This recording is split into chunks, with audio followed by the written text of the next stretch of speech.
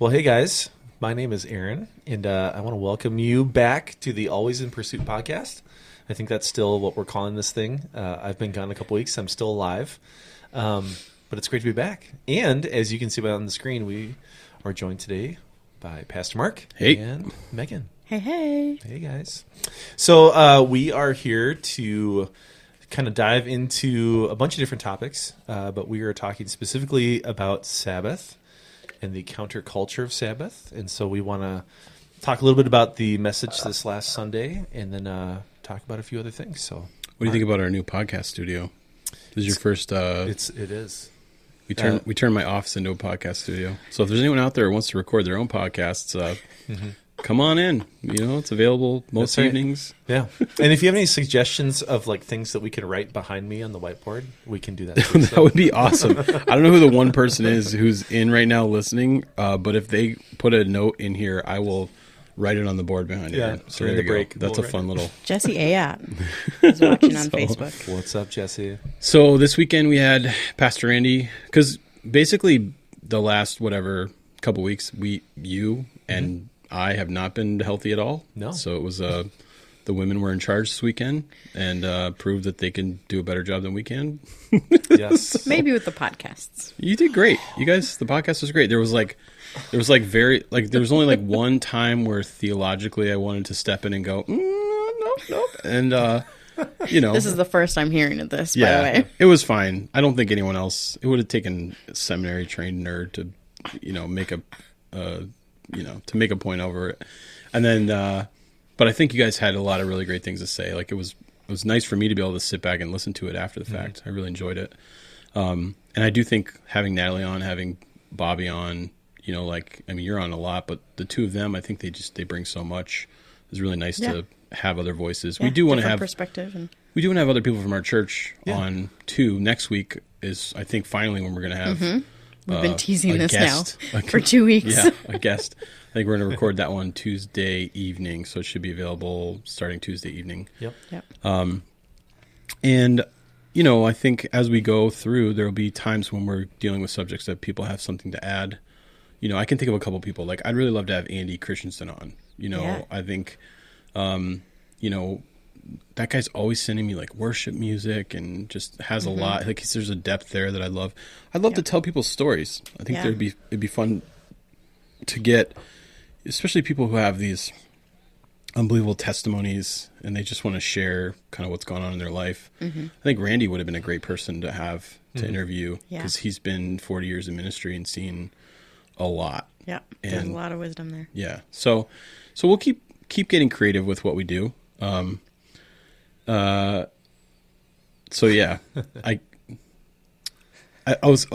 let's respond first to the sermon this weekend. Yeah, we got the chance to listen to Pastor Randy Samadi on Sunday, so that Mark could take a little break and be resting at home. And it was really fun to hear from him and just have another voice on stage, have another perspective. It's like an extra layer that it was Mark's pastor when he was in high school and younger, and so like has known Mark for 40 years or somewhere around there, 30 years. So yeah, it was really cool to have Randy, and I talked to him last Wednesday and he was so excited, and was like, yeah, I've got a thought, give me a day, let me flush it out, and we'll be ready to go. And he was really excited, and we are grateful to have him. Yeah, I don't think people know the role he gets to play now is really fun because he's retired. He gets to do one day a week. He'll go down and do some work at a old folks home where he runs like a service, and so he's doing that one day a week for Presbyterian homes. And then the rest of the stuff he does, like he's the guy you want when you're like in the hospital to show up for you. He's come and prayed over our staff a couple times. He's kind of our like staff's pastor. Yeah. To just come and do care and just like encourage and support. He's definitely got that be with that, like the guy you want to show up when you need some spiritual, Yeah. Like I think people will be like, well, Mark showed up, like he was here. I guess he tried. Cracked a few jokes. Yeah, right. Yeah. I was like, oh, Randy showed up. I felt so much better when he was here. Well, and let's not ignore the obvious. His sweater game was so strong this weekend. It was amazing. I love how we used to say it was a certain type of sweater. Now we can't say that anymore. But yeah, like I did start to think a little bit about that. You know, he was talking about Jehovah Shammah, which is from that Ezekiel passage in Ezekiel 48, which it's like the second half of the last verse in Ezekiel. So it didn't really like apply to what was going on in the book, but just the idea that like God is here. Mm-hmm. You know, like, so that's an Old Testament idea, name of God. Because anytime you see these words go together, so you see Jehovah or Yahweh, which is the same word. I don't know if everyone understands that. The Jews never said this word. Mm-hmm. So we actually don't know the pronunciation of it. It's been lost in history, how to actually say this word that was written. They never wrote the full word. They left the vowels out. Mm-hmm. So when we translate the word, basically what we have is YHWH in Hebrew. And then we get to either Yahweh, that's how we get to Yahweh, or Jehovah, which is basically the same word, but it could be pronounced differently based on the vowels that are in it and how you pronounce the first letter. So either way, it's the name of God plus something. And we see this in other areas, Jehovah Jireh, you know, which is the Lord is our provider. This is Jehovah Shammah, which is the Lord is here. And just that idea that like God gives us presence, you know, and I mean, that's like a major theme all throughout Scripture, that like you don't always get what you're looking for, right? But God always gives us his presence. Like he doesn't withhold his presence from us. And Jesus is the ultimate example. He's the ultimate sort of fulfillment of that, because he is Emmanuel, God in the flesh, right? God with us, yeah. So we don't live in a place where we're separated from God anymore. We have the Holy Spirit. Jesus has come. Like, we can be with God at any time, whether things are good, things are bad. We have the presence of God with us. So that thought to me is, you know, it's one of those things that I think a lot of people, they look at like, well, God is like allowing this stuff in my life to happen. Yes, but he's with you when those things are going down, when things aren't going great. Like what he does promise us is presence. What he doesn't promise us is that he'll protect us from every bad thing that happens in the world. And I think kind of transitioning people's philosophy there. And, you know, what we do is he says, hey, I'm with you and I want to give you my presence. And then what we do is we just turn around and ignore his presence. Yeah. It's like, wait a second. And it's like, God feels a million miles away. It's like, well, that's not on him. Like, that's on you, bro. Yeah, that's your B. Yeah. And so I think practicing Sabbath comes back to the idea of like, he's there. He's ready for us. Like, are we spending time with him? Yeah. Yeah. I even think scripturally, if you look at, this is a huge theme throughout Scripture, not only Sabbath, but God's presence. I mean, if you think about like at the very beginning in the Garden of Eden, the what made Eden was man with God. Yep. And then that was broken and destroyed and man got kicked out. You know, you go fast forward to like the flood narrative with Noah. What's the first thing Noah does when he comes out of the boat? He creates a garden. It's sort of like trying to recreate Eden, this new world with God, and then there's a fall there. And so that narrative, that cycle repeats itself. And so I think it's important for us to even look at like what role we play in that now, and how Sabbath, the really important thing is being with God. I think one of the tricks that we can play on ourselves is when we think about Sabbath, we equate that to like vacation or like just time off from the world, when really it's rest with God.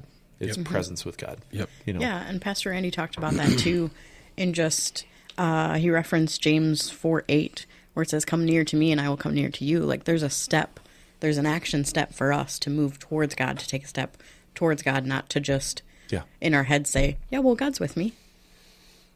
Like it doesn't stop there. Sure. There's movement. It's like we just chant it. We're like, God's with me, God's with me, God's with me. It's like, and God's right there being like, yeah, I'm right here. Turn, look at me. He's like, yeah, I know. Why don't you be with me? Like, totally. Yeah. Yeah. So I don't know. I was thinking through, and I think what you guys talked about on the podcast last week was great. Like you gave a lot of methods that you guys talked about, a lot of resources that you talked about. And, you know, I know I'm coming at it from the perspective of like this cultural moment. Let's see, how do I back into this?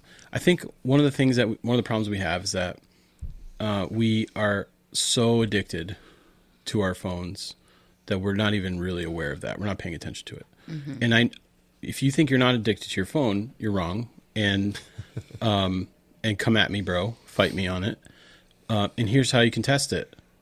Turn it off for a day. Yeah. Does that give you anxiety? Delete all of your social media apps for a week. Does that bring you FOMO, anxiety? Do you start to think about what you'd be missing out on? Plug it in, not in your room at night. Plug it in somewhere else. Can you sleep?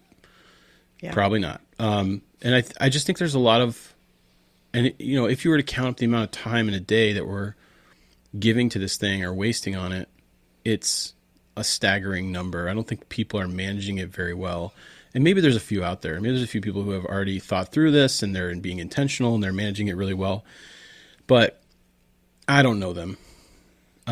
You know what I mean? Like, I really think this is a problem for like maybe 98% of all people. And those other ones are probably just monks, you know, like living by themselves in the hills. It's mostly the elderly who don't know how to use cell phones. That's right. We're talking about your friend with the dumb phone who it flips open and the numbers are like, you know, 4 inches wide. Yeah. So, he somehow got into the geriatric phone plan. Yeah, all the retirees out there, like all the people on Social Security are like, not a problem. Yeah. Oh, so many jokes in my head that I can't make. And we are very envious of you. So I get Social it. Security people. I get it. There's tons of resources out there. I get it that you can listen to the Bible in a million different ways, and there are apps that help us get into the Word, and like, there's a place for all that. Sure, there's a place for all that in your life. But if you're not being like intentional about your time with the Lord, I think what you're missing out is the quality of what that can be without the phone being part of it. Like, I would actually say that there's a principle here, a biblical principle of first fruits, where God appreciates when people give the first and the best. We see this. I mean, you could follow this theme all through Scripture, where when God is upset with something that someone has sacrificed to Him, oftentimes it's not about what they sacrificed. Well, it's about how they did it and what it was, right? So you go all the way back to Cain and Abel, right? You know, the one sacrifice is enough and is good, and the other sacrifice isn't. And it's because what's given is not the first and not the best. You go through, the Israelites get into this a bunch of different times. They're sacrificing maimed animals, and they're giving the like leftovers of their crops. And God is like, don't bother bringing those here. I don't want it. I don't want your sacrifice, because your heart is not in the right place and you're not giving your first and your best. Yeah. So what you're saying is God's bougie. He only wants the cream. No, it's about the heart. Yes. It's the intention behind it. Yes. It's about the heart. It's about the quality of what you're giving because of what it does in you. Because of the generosity that you are displaying in giving it. And this is true about your finances. It's true about the time that you give to the church. It's true about what you give to other people. You know, there's a lot of things that we do that are worship. And when we worship, we should give our first and our best as an offering to God. We want to please Him with the offering that we're giving. Yes. We're no longer giving animals, right? We hope not. So if anyone's out there doing that, we could have you can hit pause on that one. Conversation about that. But yeah, we're not making those kinds of sacrifices. The sacrifices that we're making are the things that we've been gifted to steward, and now we're giving the first and best back. Yeah. And I think sometimes people don't necessarily think about that when it comes to structuring their day, or when it comes to the quality of the time that they're spending with God. And so, like, while I know that there's tons of great apps out there and all that stuff, really what I want to tell people is, that's fine. Find a way to use that in some other place, but like, start your day before you pick up your phone, before you get into whatever else is going on, by giving God some of that first and best time, and pick up a paper Bible, pick up a journal if you want. I hate journaling, but what I do have a little journal that I carry around. It's not a journal. I pretty much just write things in there that I need to forget. Like I just empty my brain. Like, I'll remember that later. Like I'll take care of that when the time is. Now that I write it down, it can now go away. Yep.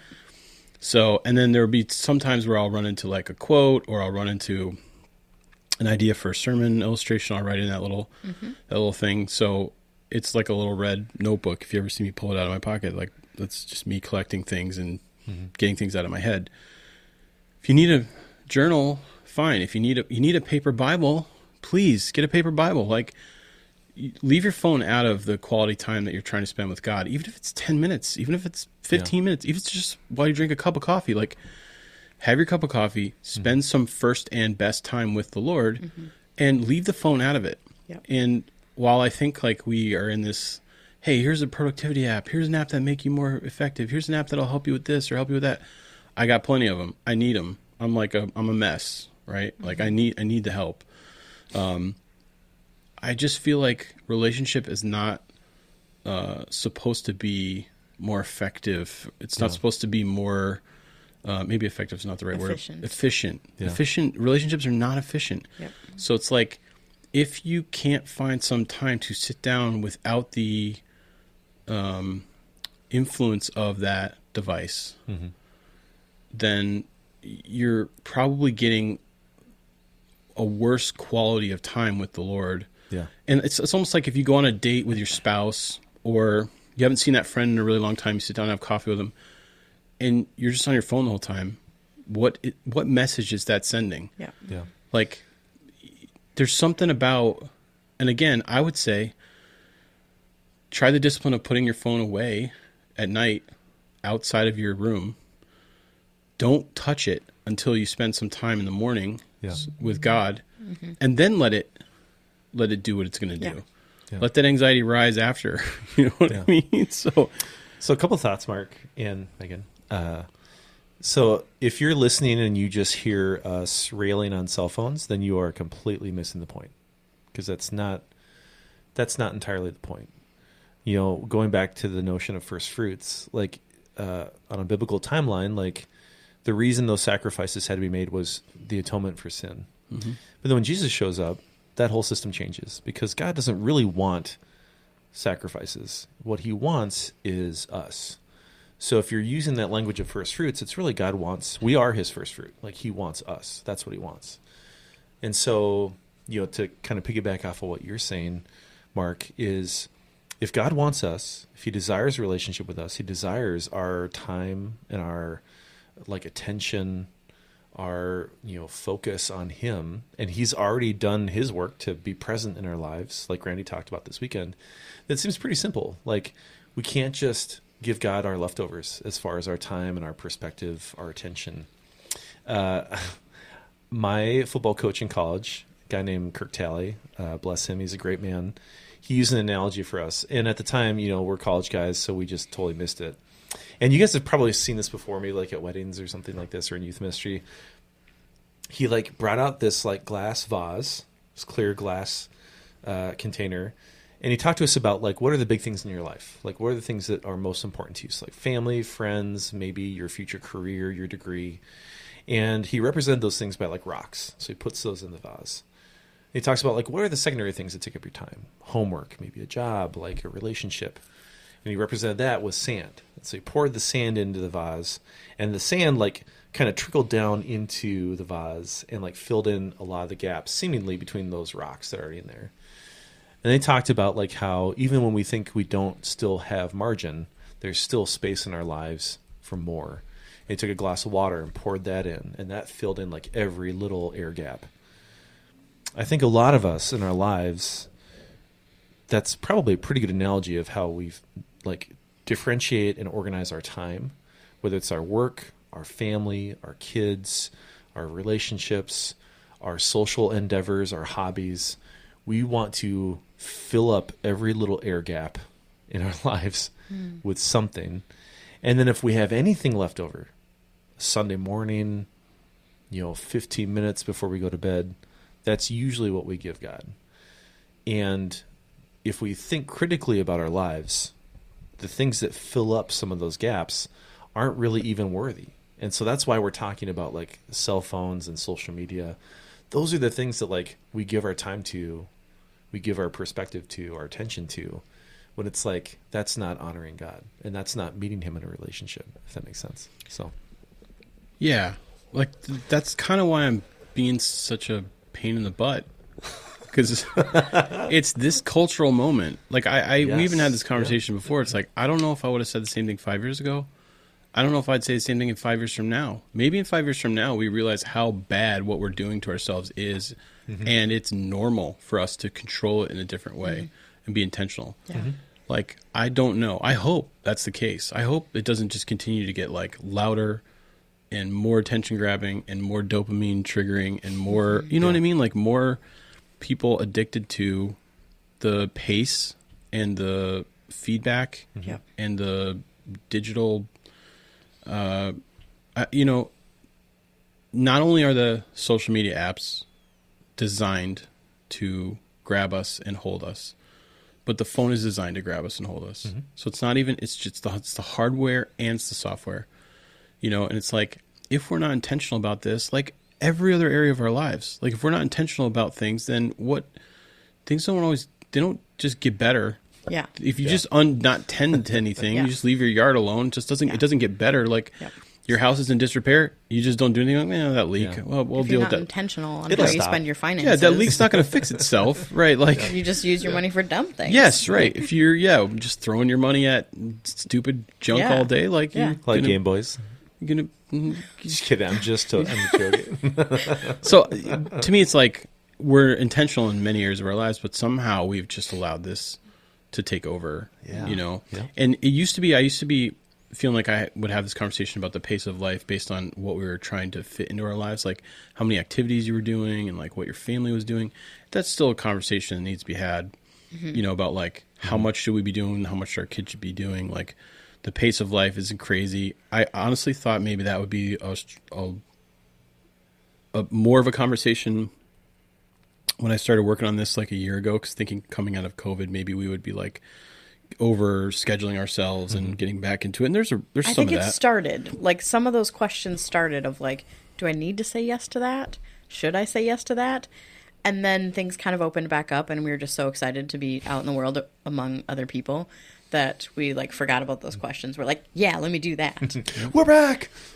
Well, and we're like, okay, we're only going to do, you know, music lessons for Miles, and we're going to do dance class for Macy. Yeah. And dance class got canceled. You know what I mean? Yeah. So it's like, we're still not in that, like, we can overschedule ourselves to the nth degree. But I feel like our addictions to technology got stronger. Yeah. During COVID. I actually was feeling really sick with this latest round of infection that I've been dealing with, and I was home on the couch, and I'd been on my phone so much that day that like I was just bored with my phone, and I was like, how often do I just get bored with this thing? Yeah. Like it's rare. You know what I mean? Like where there's not something I can pick it up and just immediately get feedback. But I'd already scrolled through all of YouTube. I'd already been on social media for an hour or two. I had already watched stuff on the Stream app, so I was just kind of like, well, I put the thing down and I was just like, wow. What do I do now? I know, like, I guess I'm just disdain. I guess I'll take a nap. Like, I don't know what to do with myself here. Yeah. But Yeah. I feel like we've gotten more intense about it. And if we're not intentional about thinking about it. So, I was thinking through, it's John Mark Comer's book, Ruthless Elimination of Hurry, which I've referenced. I pretty much preached out of 2 weeks ago. And I think there's a lot of people in small groups right now using it as curriculum. There's a workbook that goes with it and stuff. But there's a chapter in there about dumbing down your phone. And there are principles in there that I think could help anybody who's trying to overcome this. That, and especially even if you just wanted to try it, like even if you just want to try it for a month, or maybe it's like for Lent. I think Lent is like March to April, March 2nd, April 14th. You know what I mean? Like maybe you just want to make a decision that for Lent, I'm going to, dumb my phone down. Yeah. But here's a couple of the things that he mentions. I know you talked a little bit about this too, because I think you tried to do. After I worked the job where I was on call all the time, I kind of like swung to the other side for a while and wanted my phone nowhere near me, because at one point I had 2 phones and they had to be on me at all times. Yeah. And it just pushes you to the extremes. Right. So yeah, I did a lot of this for a while, and I've kind of come back maybe to the middle. I could retouch on some things, but yeah, to just like turn it all off. Right. To give nothing permission. Yep. To force anything on me. So, Mark, last week when you turned your phone off, did like you open your front door to your house and walk outside and the sun's shining and birds are chirping and you're like, No, it's a whole I walked outside and it world. was minus 40 degrees outside. And I was like, why do I live here? Yeah. I think one thing that we just talked about this morning, how we have all, regardless of your age, if you're an adult right now, we have all grown up in a world where social media became a thing. And, at the time we were just enjoying like the benefits of that and the, I don't know if you'd say excitement around that or just, the positive things, but like we are now far enough down that trail of social media where we are actually becoming more self-aware of how dangerous it is and how abusive it can be in our lives and oppressive. And Just becoming aware. Right. And so like, there's a movie on Netflix called The Social Dilemma. Yep. I don't even know if you'd categorize it as a documentary. Kind of. Yep. One of the main guys who talks in it is he worked for Google. And so the whole point of it is it talks about like the morals and ethics behind social media and these big tech companies where there's a handful of people who are creating these algorithms and doing these things that are really steering like global population in certain directions in some pretty big ways. And just how, like, to your point you said earlier, how our phones and the apps and the programs, they are all designed to capture our attention and keep it. Yep. And they don't really actually care how they do that. So they could do that through like pretty nefarious things, right? Like spreading misinformation and conspiracy theories. It can do that by like putting things in front of you that you want to buy. It could be through politics or controversial subject matter or whatever. And so the whole point is like, it's not to like pick a side. It's more to just say, hey, these things that we're all doing and that we don't think are an issue, they actually are an issue.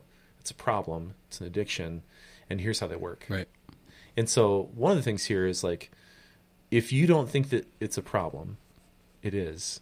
And there is an urgent need for us to be that much more self-aware around how these things work. Whether it, like you said, Mark, whether it's software or hardware, these things are made to capture our attention. The same way, like if you're at a carnival, like the way they design those games is to make you think like, I can totally win this ring toss. That stuffed animal is mine. Like, but they're not. They don't work that way. Or like the 3-point shot, like the rim is like 2 inches smaller than a normal one, so it's really hard to actually make it. Like that is literally how these things work. And so, the reason that's bad is because we are allowing these things to steer us, to motivate us, to influence our decision making, to capture our time and never let it go. Yep. And we don't even realize that A, it's happening, and B, that it's a problem. Like, yeah. Yeah, I think like if we have to make the case for you, maybe you're just not paying attention. Yeah. Like, yes, Social Dilemma was a kind of eye-opening thing. Mm-hmm. You can go look at what Sean Parker has had to say, one of the co-founders of Facebook, who was the Napster guy. He's the guy. He's played by Justin Timberlake in the Social Dilemma movie or whatever. Yeah. Social Network. Yeah, Social Network movie. He's come out and said a couple things about it, like, hey, I don't let my kids. There's actually a lot of Silicon Valley executives whose kids don't have tablets or phones or anything. Like, they're like not letting their family use some of this stuff because they can see what it is. Yeah. And it was one person, I think I was reading about this, and they said, we've become the commodity. Our information has become the commodity. Our attention has become the commodity. We are the thing that they're trying to sell to an advertiser. Yeah. If something that you're consuming is free, it doesn't cost you anything, then you are the product. Yes. Yeah. Right. And so now they're going to turn us into something they can sell to an advertiser. And you just think about like all the messages that you're now receiving, which are actually geared towards you, towards what you're already interested in, or what you're likely to listen to, or what you're likely to, lean towards, And I do think like they don't care how they keep us involved. They love it when we fight. They love it when there's just a spat on Facebook and 100 people jump in and everyone's just, yapping. Yeah. Like that's all free attention, that they can now get more information about people. And there's, I think a lot of, we're kind of at a point now where it's weird. It's almost like they have so much information on us, and there's such a monopoly of how these, Google and Facebook and Instagram and Amazon and how they work, that like there's almost this almost can't change because they've already got so much, and now there's nobody that can compete. And so now you're in a situation where it's like all of these things are going to continue to just get better at figuring out how to win you. And so it's like, if you're not intentional about it, you're just going to get lost on that rabbit hole, and it's going to feed the worst parts of you. That's what we see in social media so much, that like whatever the worst part of you is what ends up getting, it ends up stoking the anxiety that you have, or the anger that you have, or the fear that you have, or the frustration that you have. And it's like all that stuff makes the worst part of you more intense.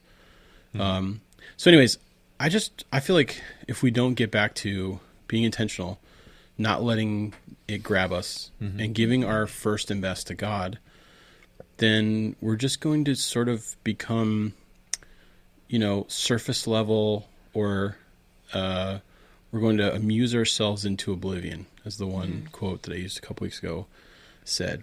So here's a couple of ideas. These come straight out of John Mark Comer's book.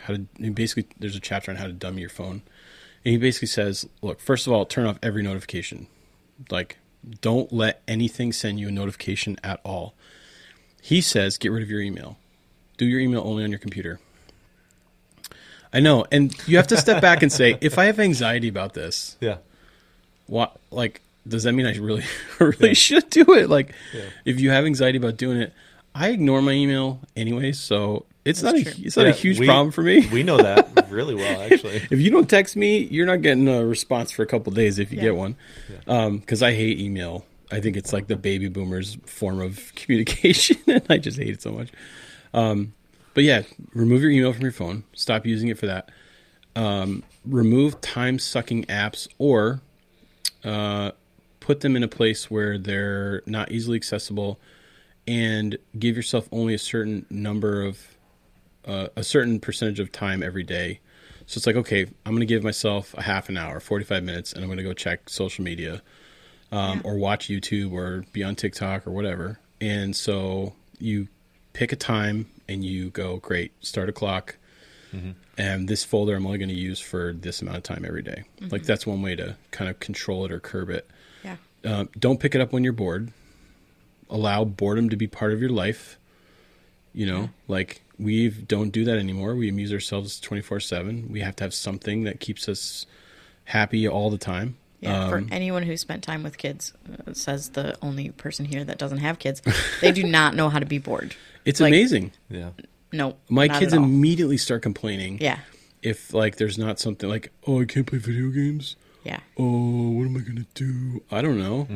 Play with anything in your room. I guess I can get rid of all your Legos and your books, and those are obviously worthless, So, and then a couple of the other things he talks about is like, put your phone to sleep in a different room. Don't give it that hold on you. Don't check it first thing in the morning. Don't let it be the first thing you look at. And I think that's a really good principle. First, and if we're going to go with first fruits concept, then it's almost like give God time before you give anything else time. And I'm not militant on when you should spend time with God, because I think there are seasons and different types of personalities and people. Like, my son should not spend time with God in the morning. He's the grumpiest person that's ever lived, and nobody likes being around him. I don't even think God would enjoy being around him in the morning. So, it's like you might be at your best at 9:00 at night, That's fine. You might be at your best at lunchtime. Maybe you just want to turn off all your electronics and sit there and enjoy your lunch in a quiet place and spend some time with God.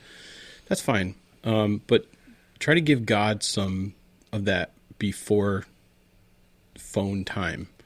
And again, get a ritual. Make yourself a cup of coffee, have a seat, spend 10 minutes, 15 minutes, 20, 30, whatever you got. Spend something in relationship with God before you get to any of the other stuff. Mm-hmm. The stuff can wait. It's not important. It's not going to make a difference in anyone's life, whether you look at that thing at 6:30 or 7 o'clock. Yeah. It's not going to matter. Mm-hmm. And then he even goes as far as to say, like, put your phone on black and white mode.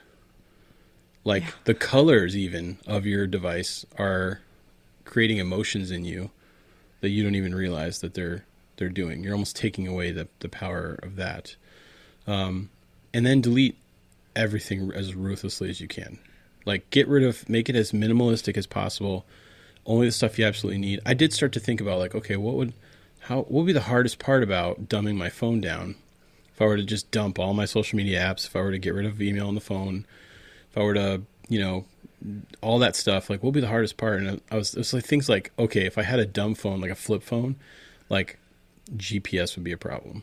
Like, how would I get play? You know what I mean? Like, I was thinking, like, how did people pick people up from the airport before they had cell phones? You know Somewhere Garmin is like, yes, Mark, bringing it back. Do it. Yeah.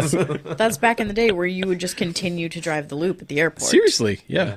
For 45 minutes. Yeah. Until you pulled up to the door and somebody was standing there. Yeah. Been there, done that. Oh my goodness. What a crazy thing to think about. Think about like an international airport where there's like a billion people coming in at once. Think about if the flight gets delayed while you are on your way and you just don't even know about it.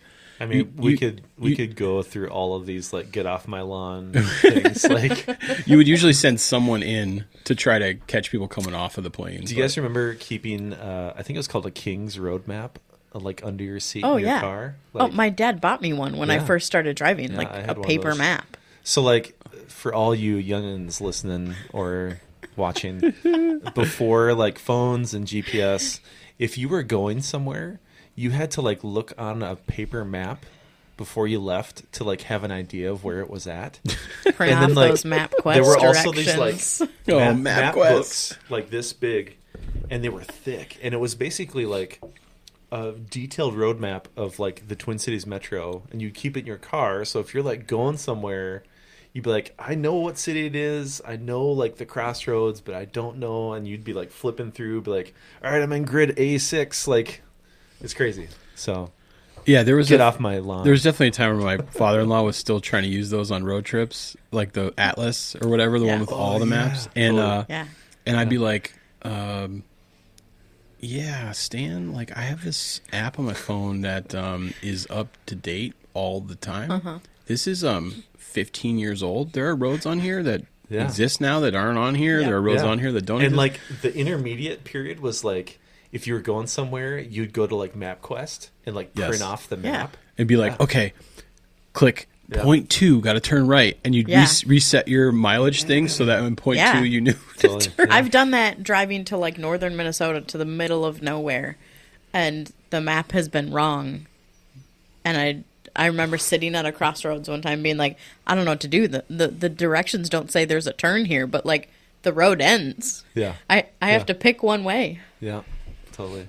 So I did start to think about just kind of what the hardest parts of that would be. And it would be dumb stuff like that. Mm-hmm. It would be like, if what's interesting is that social media is so unsatisfying on a computer or a tablet most of the time. Like, Instagram doesn't work on those very well. Mm-hmm. TikTok doesn't really work on those very well. Yeah. YouTube is okay, and Facebook is okay, although I feel like Facebook is just where you want to go to argue with people about politics. Only you. Which every once in a while you need a good scrap, Gotta get a little something out. I don't know if I've ever argued with anybody over politics on Facebook, but that's just the non-confrontational. I'll drop some passive-aggressive comments every once in a while, and then just, like, want to check my notifications to see who responded. Yeah, to me it's just like, do we really need it all? Like, could we could we be more intentional about, the other thing is like tracking your time.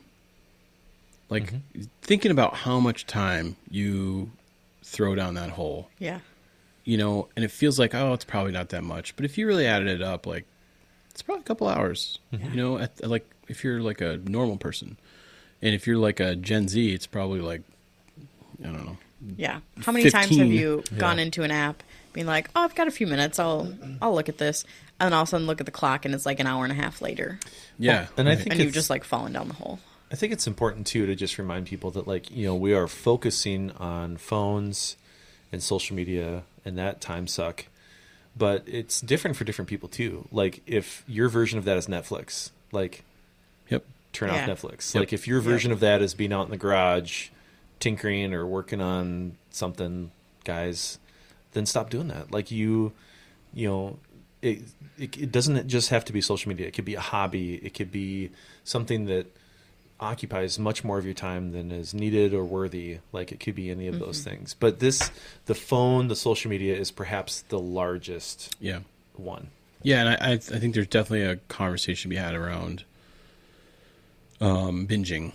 That's definitely another one, because I think those two activities don't allow you to spend time with the Lord at all. If you're tinkering in your garage, maybe you're listening to a podcast, maybe you have music going that's like, you know, worship music, maybe you're in prayer while you're doing stuff. Like there are things that you can, on the bandsaw praying. You can be using your hands and it sometimes can free you up to spend time with God. So there are certain things where I would say like that's probably not, but it's not as bad. Yes, you're not giving your full attention to it. Hopefully, you're giving the bandsaw your full attention. That's true. Please. On the hierarchy of distraction. And like, So, to me, it's like I just want to kind of overly make the point that, like, if you're not intentional about your device, and if you're, I mean this when I say it, like, we need to recapture the idea that we can sit down with a paper Bible. Like, I'm militant about it. Like, to me, it's like if we don't recapture this idea of some quiet in our lives, some daily Sabbath, then I think we are just missing out on, you know, what is possible. I think we're getting time with the Lord that's not high quality, kind of like everything else in our lives. Like I noticed, I was talking with my wife and we were like talking about some of the stuff that went down this year in our lives, and I just thought, like, I have no pictures. And that's like the side effect of me putting the phone down and actually enjoying the moment. Like, because that's how you would taking a picture is almost like you're memorializing something that you should just be experiencing. Right? Like I was looking through like old pictures that my grandmother had given to me when she had set up like little albums for everyone before she died. And so I was looking through some of those, and it's like there are gaps, like 2-year gaps.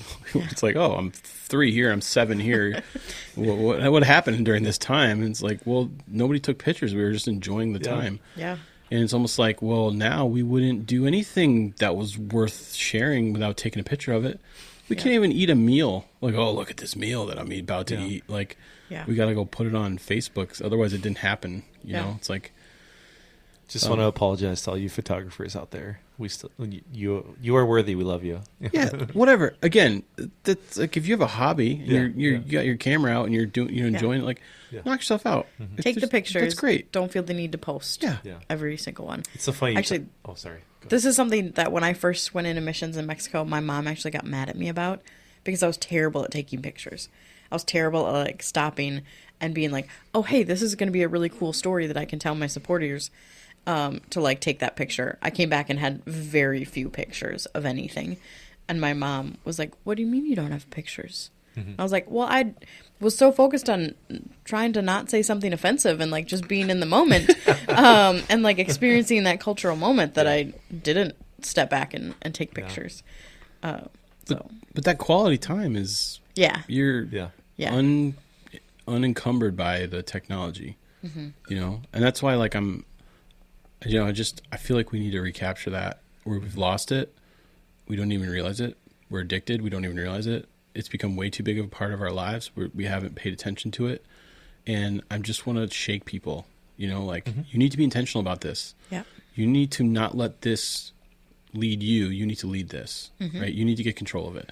And I think sometimes it does mean we swing it further for a time and we get okay with losing some of these things or changing our rhythms or doing something kind of drastic. And then we find a middle ground that's a more reasonable place to be.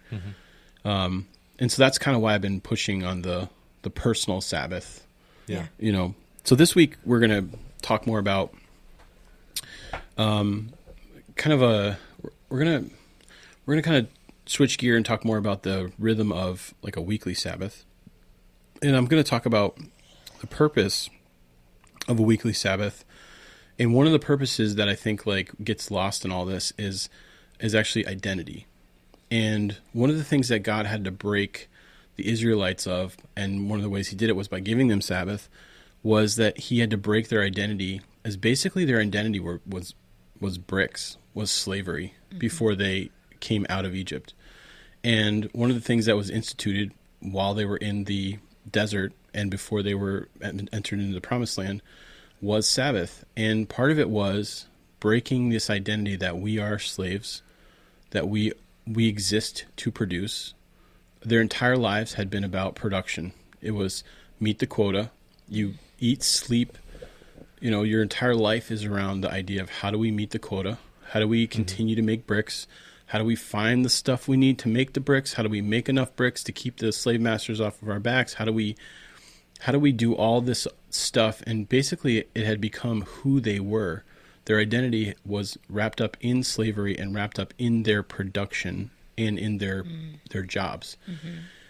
And I think there's a danger there for us to wrap our identities into what we produce and into our jobs and into kind of those things. Like, it's the first question that people ask you, like, what do you do?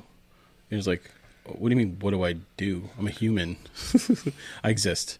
That, you know, what I do is not the thing that defines who I am.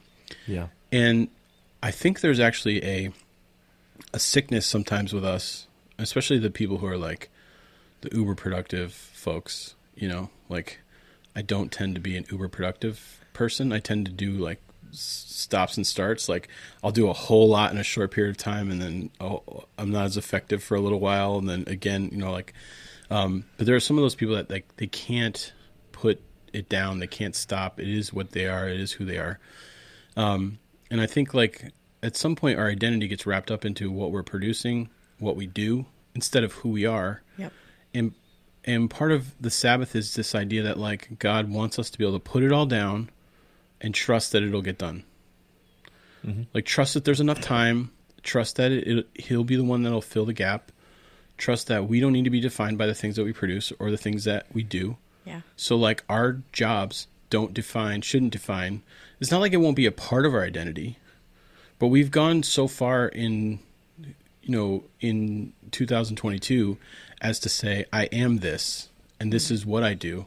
Yep. You know, I am, yes, what you do is a part of who you are. It's a question that's okay to ask. Yep. I'm not saying you need to vilify your answer to that question, but if you are defining yourself not based on your relationship with God, Yep. first and foremost, you are a human who's in relationship with God. If that's not the first place that then Sabbath is totally for you. Yeah. It's about you putting down the other identity and saying, I am not what I produce, and my job does not define who I am. It is a part of who I am, but first and foremost, I am a son or daughter of the King. I am in relationship with God. I can trust him that the work will get done even if I don't continue to labor 7 days a week. And the rhythm of getting into that weekly Sabbath is a way for you to break it's almost like that identity can start to take hold again. And every week you get to break it. Yeah. Every week you get to say no more of this. Yep. To recognize that our worth doesn't come from anything outside of who created us.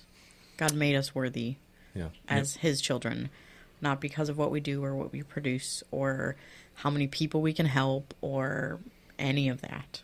Yep. That our worth comes from God. Yeah. And with that context, I would say that we're very much in need of breaking our former identity, much like the Israelites, because it's pervasive. It's not just our jobs. It's not just our hobbies and activities.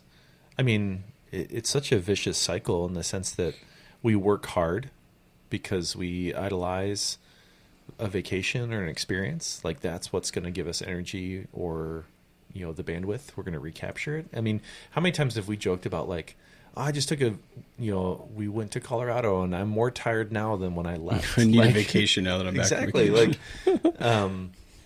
so I just think like it's such an important thing because if what God is bringing to the table is his presence, then that's what we should be bringing to the table too. Yeah. Because that centers us on our Creator. It centers us on our identity. And it centers us on where we should spend our time and how we should live our lives.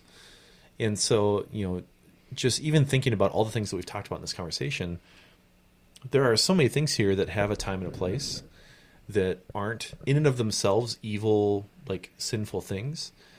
But when you mix them all together to create our current reality, you can take a step back and look at like how messed up it actually is. Yep.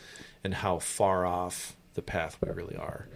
And so if there's any word of encouragement for anyone who's listening today, I would say it's that. It's that, we don't need to vilify everything. We just really need to be present with God first and then worry about all that other stuff later. Yeah, I would land on intentionality. Totally. Which goes right along with what you're saying. Yeah. Absolutely. Cool. Well. Yeah. Well, guys, thanks for another great podcast and for tuning in, whether you're watching or listening. We'll be back next week, barring another hospital visit, knock on wood. Like, seriously. Oh, man. We had our first staff meeting where all 5 of us were together in like 2 months since last before week. Christmas. It's been crazy. It has been. So, but it's fun to be back, and it's fun to be talking and breathing and having conversations like this. And yeah. I'm glad you're breathing, buddy. I am too. All right. Love you guys. Have a good one. Have a good week, guys.